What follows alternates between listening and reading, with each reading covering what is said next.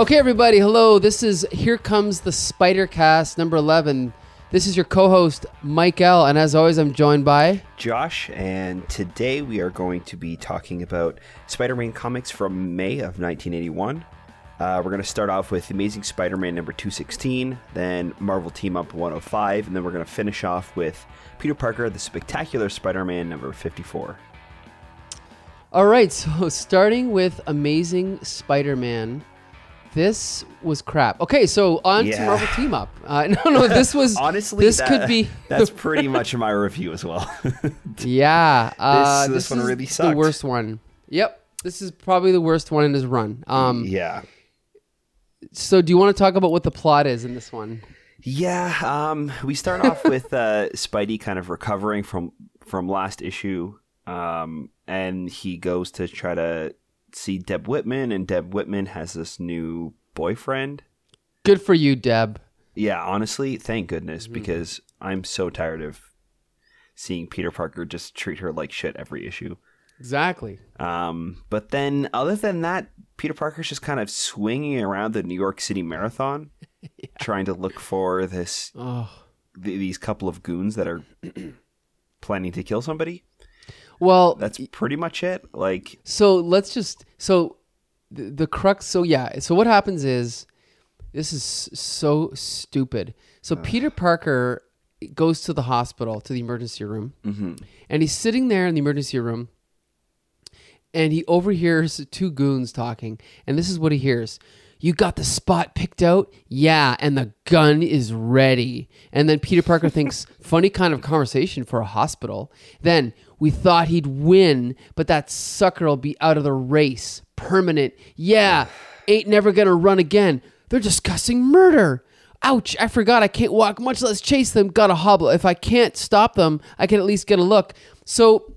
he runs outside. The next panel, we see a bunch of guys in shadow, even though it's broad daylight. They're in shadow getting into a car, and Peter Parker's like, nuts! They're getting away clean, and I didn't catch a glimpse of their faces. First of all, he's 7 feet away from them. Isn't he Spider-Man? Can he run, jump, shoot his web? I mean, not to mention, did they not have to wait for an elevator to go down?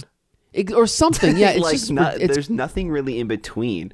Like, it's just him in this emergency room with them, and then they run out and he's chasing them the entire way until they get into the car. Okay, so then it cuts them back in the hospital. Wonder who their intended victim is. Did I mention they're planning to murder someone? And he just goes back. Like, why didn't he just keep following them? He goes back into the hospital. So then a couple panels later, he looks over. Oh dear.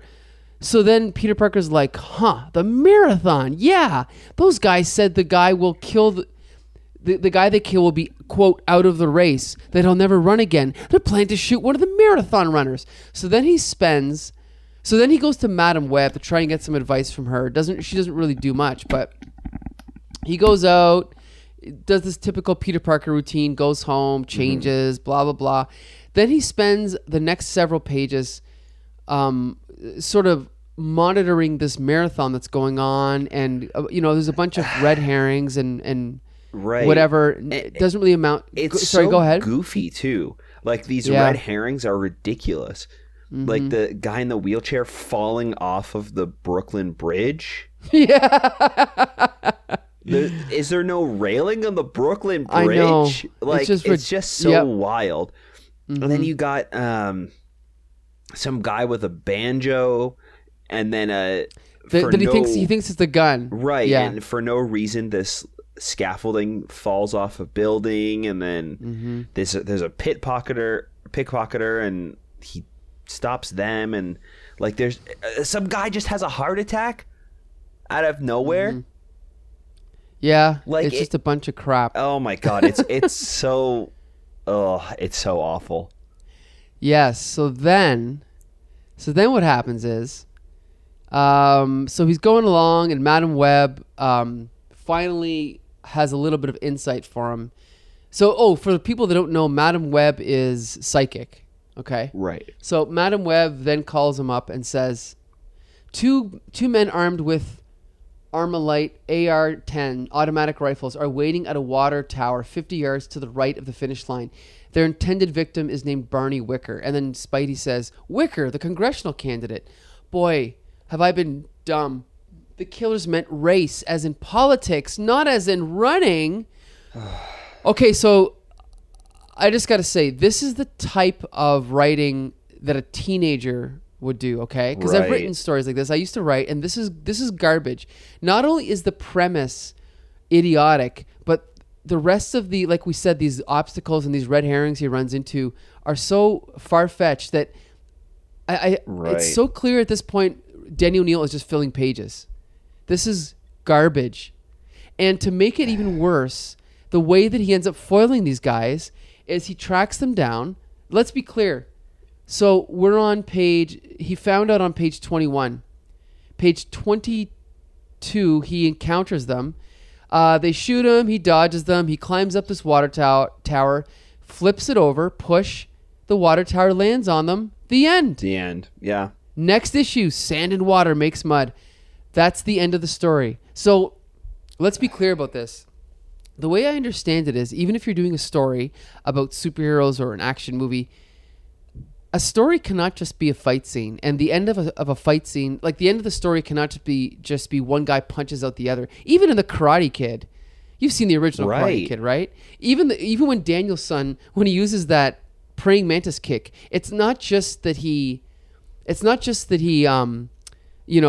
him really hard. It's like, he was training really hard for that special move, and he didn't know if he could do it. Everything was built up to that fight, right? That whole movie was to build up to the one thing. So it makes sense that the end of that movie is this final conflict. Right. Where this is just nonsense the entire time. Like, there's really no build-up. No. Whatever, flimsy stakes that they kind of set up, they didn't set up well. Like, it's so... No. Yeah, this entire issue is really just bad. I mean, honestly, I don't even think that the art saved it this issue. Not that it was bad, it's just that, it was so hard to get through this issue. Yeah. It's just... I don't know. I mean... I don't know. Like we've talked about Denny O'Neil a lot before, and he made his reputation on Batman and Green Lantern, Green Arrow, okay, in the late 60s and early 70s. So that's what made him famous. I've tried to read those Green Lantern, Green Arrows. I honestly didn't enjoy them. His Batman's not much better. And then beyond that, he did an infamous Superman reboot that didn't go anywhere. He did the Wonder Woman reboot where he depowered her and gave her the white jumpsuit. Do you remember that? In the 70s. That went nowhere. And then, so what did he do after that? He did this. He did a run on Iron Man that no one remembers because it was in between David Michelinie's two runs. Right. And then he became the editor of Batman. And so it's like, I'm sorry. I mean, I hate to crap all over this legend, but I just don't think he's a good writer. No, I completely agree. Like, yeah, this is really rough. As rough as some of his other writing was, this one was just really sluggish. It really doesn't feel like he knows who Spider-Man or Peter Parker is. No, not at all. Yeah, and I mean, even the Debbie Whitman stuff. I mean, at least there's finally consequences to how he's been treating her, which is I'm glad, because he treated her like crap this whole time, right? And even this is just such a crappy resolution to it all that she's probably going to end up coming back. Well, I've read ahead. I've read ahead years ago, and I know that she's still around later. So yeah, she is still around. So there'll be more with her. But so it's just so. Ugh. Yeah. Yeah. I mean, I don't know what to say. This is. I give the story nothing. I give it a 1 or a 0 out of 10. Yeah. The art is fine. The art's a 7, but like you said, it doesn't really save it. No.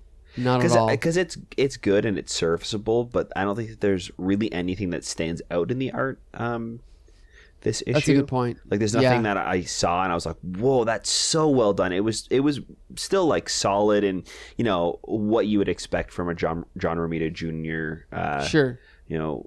Illustration, and then Jim Mooney as well. The inking is very great, but there's nothing that makes me Like, there's nothing that's, catches my eye reading this comic. No, actually, now that I'm flipping through it again, I'll point out one thing on digital page 9. Okay. John Romita uses kind of a tilted panel, the second panel from the top. That's at least interesting because of the way the doctor or the nurse is kneeling down and doing his thing, is dressing his wound. Right. It kind of makes it kind of makes creative use of that widescreen panel, so that's kind of cool. But I mean, that's a very minor thing in a 22-page story, right? I feel like that would have been better used earlier when Spider-Man's spider senses are going off, because usually a Dutch tilt is to show that something is really wrong and off. Right. So it's kind of just like, it's not that it's a bad drawing by any means or bad layout. It's just that I think it would have been used, like, it would have been more useful in a different spot when something wrong is happening. Like, he is spying on them and he's hearing this awful thing that these guys plan on murdering somebody. Yeah. Right. Yeah. But yeah. But I agree. That panel is definitely well laid out. Yeah. It does stand out nicely compared to the other ones as well, because they're pretty straightforward. So I guess that wraps up Amazing Spider-Man number 216. Yeah. Not recommended by either of us. No, definitely not. No. So now we're going to move on to Marvel Team Up number 105. And you can take it from here. So this is another Hulk issue of Marvel Team Up. Yes. And it happens to be another Marvel Team Up with Hulk, Iron Fist, and Power Man. Yes. And I'm telling you, this has to be another fill-in. But anyway, go ahead. Yeah, it really is a fill-in. It's such a weird issue. We have Power Man and Iron Fist in a jet flying over the desert. And they're looking for some bad guys, and then they end up running into the Hulk, and the Hulk punches the jet and crashes it. So they're stranded in the middle of nowhere, and these beatniks come and kidnap Power Man and the pilot, and they are forcing Power Man to move all of these rocks to bust open this cave that has water in it. Yeah. For the beatniks. So. And then Hulk comes back in with Iron Fist at one point, or with Bruce Banner and Iron Fist come back. And it ends up in this like really kind of quick fight that happens, and that's the end of it. Like, okay. So let's just back up a little bit here. So this is written by Mike W. Barr, who previously wrote a Marvel Team Up that we both really liked. That was the one with Doc Samson. Right. So, the actual like the dialogue's not bad. It's the premise itself. Like the first panel, we see Power Man and Iron Fist in a jet looking out of the window, like Apocalypse Now, looking down at the Hulk. Right. And there's a bubble that says, "Those radio reports was right, Danny. The Hulk is in the area. Just our crummy luck. We come looking for a couple of heist artists and run into a monster." That has got to be the most convoluted but also convenient setup. Like, what a way to get these characters together. It's ridiculous, but efficient. I guess it's efficient. One bubble, right? Yeah. And like that works. It's very wordy for what it is too. Like it could have just been like a really short sentence. I don't know. It's this setup is very weird. Like the first page, you see Hulk and he's already jumping up to crush the plane. So by the second page, they've already crash landed. Yeah. I mean, on one hand, that's kind of good because I like these old stories, how fast they move, but it just feels really, oh boy, forced. And I normally, again, like you said, would be fine with that. If you're going to like push us right into the action, that's fine. But I just don't think it was set up very well. No. Like there's some weird writing here. Like, I just want to point out, so like you call them beatniks, right? But these are like, I think they're supposed to be more like almost like the Hills Have Eyes cast. Right. Like, you know what I mean? Like these guys, like almost hillbillies or something. So once these guys crash, Power Man and Iron Fist, so these hillbillies come and they have a gun. And one of the guys has a gun, like the old man, and he says, "We found us the Hulk." And then the son says, "Yeah, you sure this guy's the Hulk, Pat? I don't think he is." "Of course he is, Luther. See? He's so big and ugly, my slugs can't hurt him." So this guy thinks that Power Man, Luke Cage, is the Hulk, which is ridiculous because everyone on Earth knows the Hulk is green, but fine. So now this is the weirdest part of the writing, okay? Is that later on, I got to find this part, when the Hulk sees the old man, he says, "Now Hulk remembers, man tried to hurt Hulk. Hulk will get him for that." Then the caption says, "Already the Hulk's simple mind has forgotten that the old man abused Power Man, thinking Power Man to be the Hulk, not the Hulk himself." What? First of all, where was the Hulk when that was happening? He wasn't even around. Right. Like, and you just got to wonder, so what's his name? Mike W. Barr's writing this. He wrote the dialogue and he wrote the caption. So why did he have to? What page even was that on?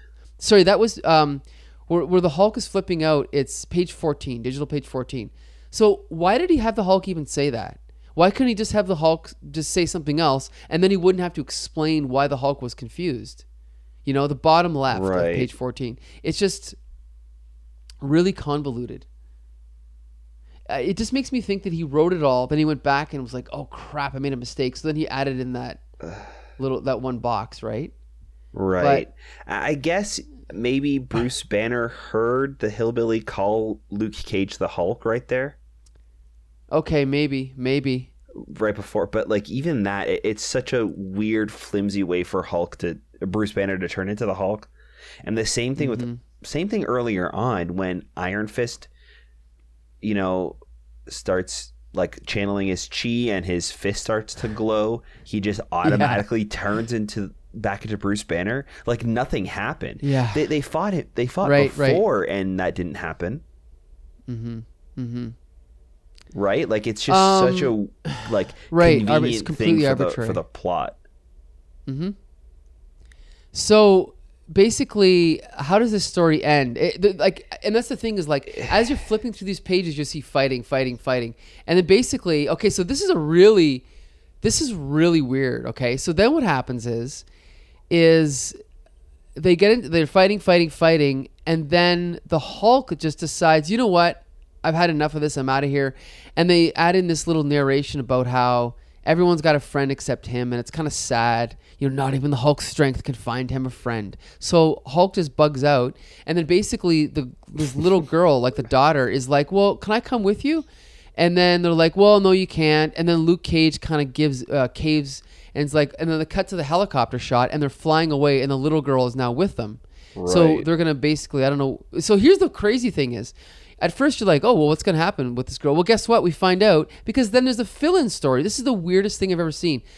Then there's a backup story of like 4 or 5 pages where they explain what happened after. And now this girl's hanging out with them in like the city, and they're hanging out with Colleen Wing and what's her name? Misty Knight. Right. But it's just, now we have another story where, because again, you just got to wonder, was this created as a fill-in? Was it for another book? We have no idea. But who so writes? It's just a bizarre situation where now they're in like this club, and somebody pulls a gun, and then I don't know what happens after that. Because it's like a fashion show, right? Yeah. And it's just so strange, and it's such a weird like connection to bring Iron Fist and Power Man into a fashion show. Like they pick up this random girl in the desert, and she wants to go look at a fashion show. Like that's such. It was like a throwaway line on original page 22. Okay. She says something like, "Golly, look at all those clothes," and she's looking at this fashion magazine, and then it cuts to this, you know, backup issue, and they're at a fashion show. Like it's just so. Well, it's so easily could have been cobbled together. They could have just added that word "fashion" onto the magazine afterwards, right? Right. Like they easily could have done that. Yeah. So we've talked, you know, for a bit about this comic. We haven't even mentioned the art. Okay. So first, let's start with this cover by Al Milgrom. So this is grotesque. It's real bad. Like Al Milgrom, I don't always hate his art. I mean, there's a lot of people that really hate him, but this cover is really slapped together, thick, ugly lines, ugly figures. It's just really bad. But the interiors are by Carmine Infantino, who we've reviewed before, I believe, right? Yes, we have. In some ways, this is some of the ugliest art I've ever seen, but there is something to it that I do like. What do you think of the art in this issue? Yeah, there's definitely parts where it looks kind of ugly and not so great, but then there are some panels where there's like some really great action and layout. So it is kind of, this whole issue is very much a mixed bag for me, because there's some good stuff mixed in with this bad stuff. Like, sometimes the story kind of seems interesting, and sometimes the writing is just god awful and the dialogue is so bad. And then same with the art. Like, there are definitely spots where the art stands out to be, you know, kind of interesting and fun, and then others it's just so like some of the, like, the shot where the panel where Hulk is running away at the end of the comic, right, his legs are so high up and squished, and it just looks like he's squished into this panel, but this panel is well over half the page. Yep. And it's just so like, I don't know, there's so many weird things about this issue. I just think that it's a case of, like, Carmine Infantino used to be in the 50s and 60s. In the 50s and 60s, he was a great artist. I think it's a case of a great artist that's just cashing in a paycheck. Yeah. I'm not sure if we talked about this, but he was the publisher of DC Comics for many years. Right. And he was fired when they got new owners. And so I think at this point he had been hired by probably Stan Lee as sort of like sympathy, right? Because they were probably friends. But it's very clear that he's not trying as hard as he used to. But he's still, like, this is what I like about this issue, is that I was thinking about it and I was like, okay, would I rather read this or would I rather read Alias from Marvel Comics? Have you ever read Alias by Brian Bendis? I can't remember who the artist is, but I really think whoever that artist was, the original artist, is, I'm not saying he's technically a bad artist, but the style used for that comic is, I cannot stomach that style where you're basically just taking, it looks like photographs and just kind of photoshopping over them and tracing them and, you know, copying and pasting images and stuff. At least this looks like a comic book. At least, like, there's a lot of weird pages on this where you see like the stars in the sky, right? And instead of just drawing a black background with like white dots, he actually draws these gigantic stars, and it just gives it this, you know, cartoony comic book feel. And at the end of the day, I'd rather have that than photorealism, you know? Yeah, I think that this style fits better with this story that's going on. And then with Alias, whether you like it or dislike it, I think that the more realistic style kind of lends to the gritty aspect of the story. Sure. Well, and like, I think for the most part, I enjoyed Alias, but there were times where the art kind of stood out to be like not super great. But having those like photorealistic things kind of made it grounded and feel more real and like they were photographs, where this for this story, it makes sense to kind of amp up that cartoony and stylized look of it with having those giant stars and, you know, action lines and stuff like that. Okay, I'll give you that. You that. So but I do agree with you. I think that I would rather this. I'd rather have that cartoony, fun, stylized that has more character than the simple photorealistic style. And that's the thing, is that Carmine Infantino was a longtime artist on Star Wars, and I've just started reading the Star Wars Marvel comic, and you know, I'm looking forward to it because, again, I don't think it's great art. And some people, like, I could, if someone said this art was ugly, I could agree with them, but there's still like a charm to it that I like, and I think that's why I enjoy it. But so that wraps up Marvel Team Up number 105. I mean, so okay, as far as recommendations, very. I'm not sure. I didn't hate it, but didn't love it. I would definitely recommend this one over the last Hulk and Iron Fist and Power Man issue that we talked about. Okay, yeah. Because that one was pretty rough. So this one, This one gets a little bit more of a recommendation than that one does. Sure. Okay, so that brings us now to Peter Parker, the Spectacular Spider-Man, number 54. Right. Before we even get into the story, I want to talk about this cover. It's amazing. Yes. I love it. It's so good. This is by, Frank Miller and Walt Simonson. What a combo. Like, it's Spider-Man is dressed up in sort of samurai gear, and he's leaping over this group of samurais, and it's all like a black background, and it's just excellent. Right. It almost has like a George Perez type vibe with the inking, and it has these like nice vibrant colors as well. Like everything is so bright, and then the inking kind of lends to that, where they didn't go too crazy with the inking, so you could have those colors really pop on this all black background. Exactly. It's very good. And then you've got again, Frank Miller's incredible sense of design. You've got the sword dividing the page at an angle, right? And then you've got the one samurai below the sword, and then Spider-Man above it, and then the other three in the background. Like, it's just perfect. Yeah, it's very good. Oh, yeah. So anyway, so we are again treated to another classic Spidey story, written by Roger Stern and drawn by Maurice Severin again. So. Oh, and I also should point out Maurice Severin plotted this issue, and then Roger Stern wrote the dialogue over it. So it's basically her story. Yeah. So this is really cool. So we have Spider-Man swinging along as usual, and he comes across an ambulance that's being chased by a car, and so he tries to protect the ambulance by jumping down and lifting up. What is this? This is like a piece of metal on the ground or something. Right. Some sort of cover in the ground. Yeah. Like a bridge or something maybe, but. Yeah, I'm not sure exactly. It's asphalt, but. Whatever. It doesn't matter. So he lifts this up, and then in an awkwardly drawn panel, the car kind of crashes into this hole that's underneath this section of road that he lifted up. And then we find out that it's actually a cop, Lieutenant Keating, undercover cop who's been chasing. So I actually laughed out loud just because it's such a typical thing that would happen to Spider-Man. Right. You know? And at first I kind of groaned when I saw this. I was like, oh, sure. God. Like, like it just seemed ridiculous and out there. And it really felt like a Denny O'Neil thing to do. Like something that he would have just to throw in there for no reason.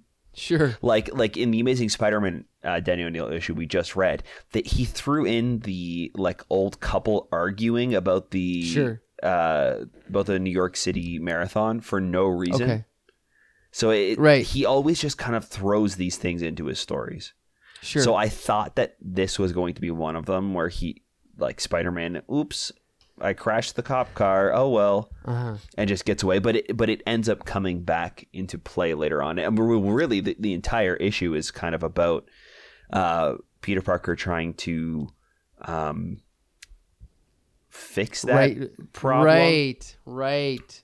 And everything is kind of connected to that. Like he's trying to track down the stolen ambulance, and he finds the matchsticks, and from there he goes to the restaurant and fights them there, and teams up with the police later on to catch them. Like everything just kind of fit together so well in this issue. Everything fits together. Yeah. And it's a really interesting plot because whereas in Denny O'Neil's Amazing Run, everyone's kind of just, again, stupid motivations and cliched characters. And in this story, what a bizarre story. They are transporting the smuggler, who is a supervillain that appeared in the previous Roger Stern storyline. They're transporting him in this ambulance because the Magia, who is the Marvel Universe version of the Mafia, they've caught wind that he is going to testify and give evidence. So because of that, they've drugged him, and they're bringing him to the headquarters or whatever. Right. What a cool plot line. Yeah.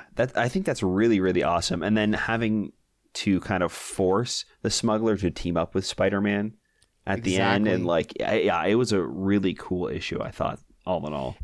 Yeah. And then at the end, and then so in the last act or whatever, Spider-Man has to go to this Japanese restaurant. Yeah. This Japanese restaurant that's on a boat. And he kind of sneaks in, and it's kind of funny because he ends up knocking out this guard and then disguising himself as a samurai. And there's this funny scene that happens that I almost missed, where they're standing around and they've got the smuggler tied up, and then the head guy is like, he mentions, like he doesn't realize that Spider-Man is in disguise, but he's referring to Spider-Man, and he says, "This is Hitokira, Mr. Dumont, one of the best men, and unlike the traitor Jostin, there's little chance of him ever betraying us. You see, he's mute." Right. And so then later on, Peter Parker's like, "Just my luck. I go through all the trouble of, tying up this guy and he's a freaking mute, So funny. Yeah. But anyway, yeah, so then basically fisticuffs ensues. Mm-hmm. There's a big fight scene. And what happens after that here? So yeah, Spider-Man and the Smuggler kind of team up to fight the samurais that are holding them hostage, and one of them ends up shooting the Smuggler and he falls overboard, so Spider-Man goes and saves him. They bring him back on board and the police are there waiting for him. Yes, I love that. The people in the mafia and the samurai soldiers, they are kind of getting away with it because Spider-Man is seen as a criminal after he fled the scene after crashing the cop car at the beginning. But then Spider-Man takes the bag of the main mafioso as he's walking away and shows them that he has these missing diamonds. So he kind of redeems himself at the end. So it's just such a fun comic that's all kind of connected. Everything really has a fun payoff. It's so good. And it is only 22 pages, and you have a complete story. It's just, and the thing is when you think about classic Marvel artists, I don't think most people think of Marie Severin, but she was there from the beginning, along with Jack Kirby and Steve Ditko. And I mean, I obviously don't like her art as much as those two, but look at how disciplined her storytelling is. She tells a complete story in one issue, and you as you flip through these pages are packed, not just with superfluous dialogue, but complete scenes that take place in like one page or half a page. It's just great. There's even we didn't like the subplot of him back at the university and all that. We didn't even mention that. Like, it's all here. Sorry, what were you gonna say? I was just going to say, everything kind of has a purpose. So there's really no room or moments that are there just to be there. Right. Everything is told very concise and not more than it should be, which I think exactly, is the reason why this story does so well. A lot of the other artists, it feels like they spend too much time at the beginning telling the story that at the end they have to wrap it up in a page or half a page or whatever it is. Where this really feels like everything has a purpose and was planned out properly to have like a very satisfying ending. I also want to talk about the scene where the Smuggler gets thrown overboard. Right. Okay? And then Peter Parker jumps in to save him. Mm-hmm. He doesn't have to save him, but he spends an entire page helping him. Right. And then ends up pulling him out and bringing him to the cops. And it's just like everything that happens in this story is because of the choices that Peter Parker makes. At the beginning of the story, he sees an ambulance being pursued. And you know what I mean? It's like, so Peter Parker is the protagonist and he's directing the story, but because he's Peter Parker, he keeps making mistakes and things go wrong. And that's what makes him Spider-Man, right? Right. But at least everything that happens is unique. It's like, again, this is not like the way that people think now, where you can just get rid of Bruce Banner and replace Bruce Banner with a different Hulk, and get rid of Peter Parker and replace him with... No. This is Peter Parker. This is Spider-Man, and he's unique. And he's a great character, and this is why. Mm-hmm. And Roger Stern gets that, whereas Denny O'Neil does not. No, definitely does not. Like anyone could have been in that stupid issue of Amazing that we read this week, Really? Yeah, it could have been anybody. Also, I read a really, really good tweet today, and I want to mention it before I forget, because it kind of ties in with what we're talking about here. If I can find it. Oh, boy, I hope I... Okay, so Tim Seeley, who's a writer who's worked on Money Shot, Dark Red, and Bloodshot. Oh, geez. He tweeted it. Now I got to find the tweet. Darn it. Here we go. My general advice to superhero comic readers is, if you're only looking for stories that add something, quote, important to the, quote, universe every time, you're doing it wrong. Right. Okay. So I tweeted back. Of course, no one responded to my tweet back. But anyway, so I tweeted back. I put, this is partly why marriages, legacy hero replacements, and stunt deaths are just cheap stand-ins for actual stories. The most critically acclaimed stories didn't add anything important to a universe. They just told good stories. And then I listed a bunch of writers: Alan Moore, Grant Morrison, Neil Gaiman, Garth Ennis, Warren Ellis. Right. And look at this story that we just read. Now, nothing changes about Spider-Man's life. Like, no one dies, no one is introduced. Not to say that you can't ever do that, but at the end of the story, I think what we gain out of the story is, again, we get to know Peter Parker. So what would Peter Parker do in this situation? This is what he would do. What would go wrong? Well, Peter Parker is constantly kind of making mistakes because he's still kind of young and he's just kind of whatever. So, his interactions with the cops, what happens to him at the university, and then again, the fact that he dives in to rescue the smuggler. But then at the end, the cops, they blame him for what happened. That wouldn't happen to Superman. That wouldn't happen to Batman. Yeah. It would only happen to Spider-Man, right? And so again, it's like when you get done with the story, you're like, oh, I just read a Spider-Man story. But it doesn't mean you have to spend 2 years on the Clone Saga or spend, this many years on a J. Michael Straczynski story where we find out that, Gwen Stacy had children with Norman Osborn or whatever. All that BS. And there's so much that goes on nowadays. And these type of done-in-one stories are completely out of fashion, and I don't understand why, because I love them.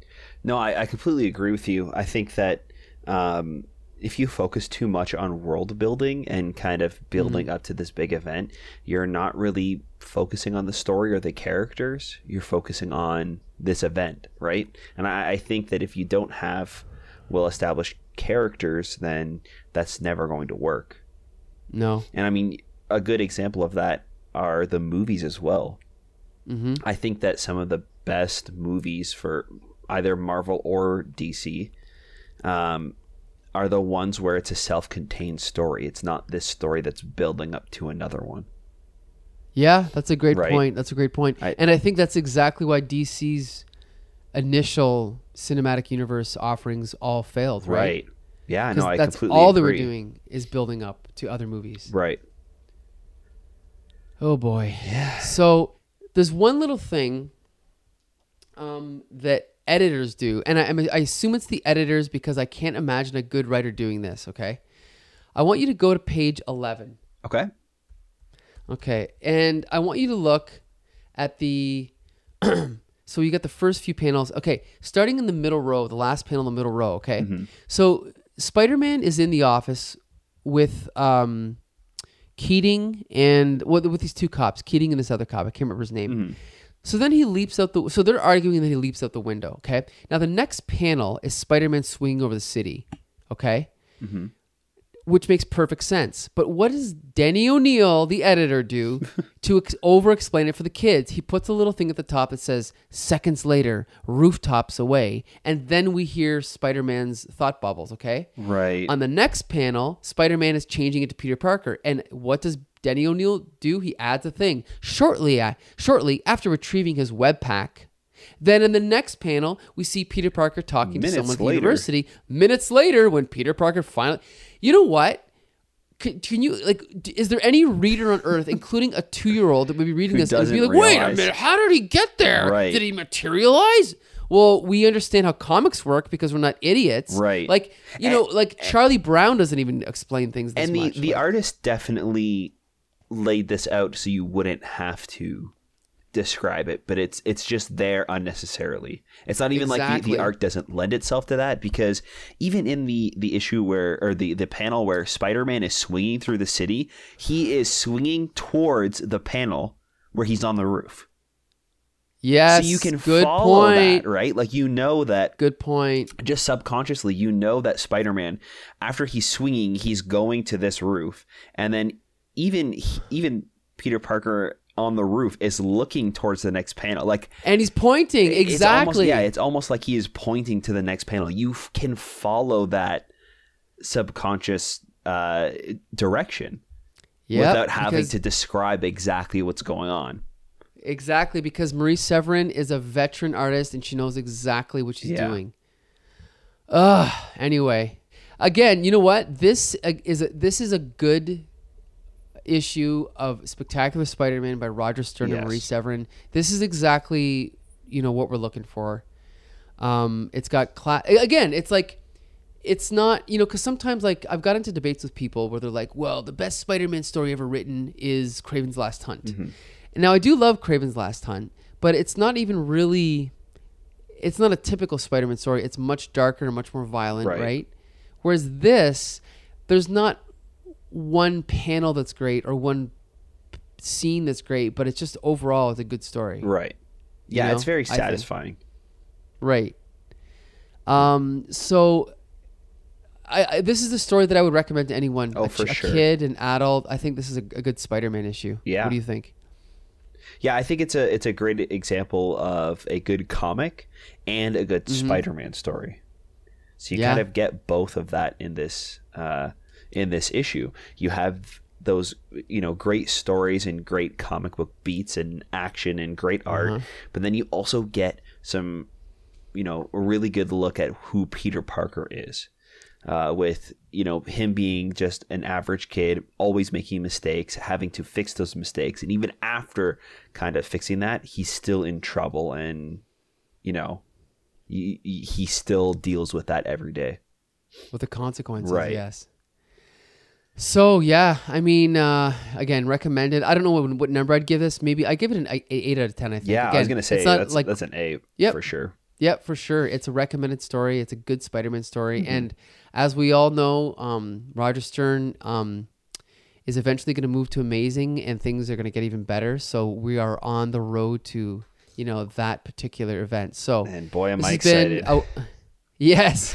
So this has been a strange month for Spidey. Yeah. We've got one terrible issue, one almost terrible issue, and then one really good issue. So we're still 1 out of 3. But I think people talk about the Bronze Age of Spider-Man, but I think the real heyday of the 80s is still, we're still not quite there yet, but we're getting there. Right. But yeah, it's on the horizon, so it's coming, folks. So stick with us because I know we sometimes sound negative, but hey, I'm telling you, you read these stories and I think you'd agree with us. Oh, for sure. These other 2 stories were not good, but this issue of Spectacular is excellent. Right. So, And we're reading these Spider-Man comics because we love Spider-Man. So Exactly. it's definitely not us just being upset at the comics just because it's fun to be upset at them. We would really love them to be good because Spider-Man, for me at least, is my favorite superhero. So Yes. I love Yeah. reading Spider-Man and reading good issues. So he's my top 3. Yeah. yeah. So that wraps up this week's episode Yep. of Here Comes the Spider-Cast. So you can take it from here, Josh. Sure, yeah. So next week we're going to be reading and reviewing Amazing Spider-Man number 217, Marvel Team Up 106, Peter Parker the Spectacular Spider-Man number 55. And if you guys want to let us know what you think about those issues and let us know what you think about the podcast, you can reach us at Comic Syndicate on Twitter and the Comic Book Syndicate on Facebook. We'd love to hear some feedback from you guys and keep that conversation going. All right, so until next Monday, this has been Here Comes the Spider-Cast.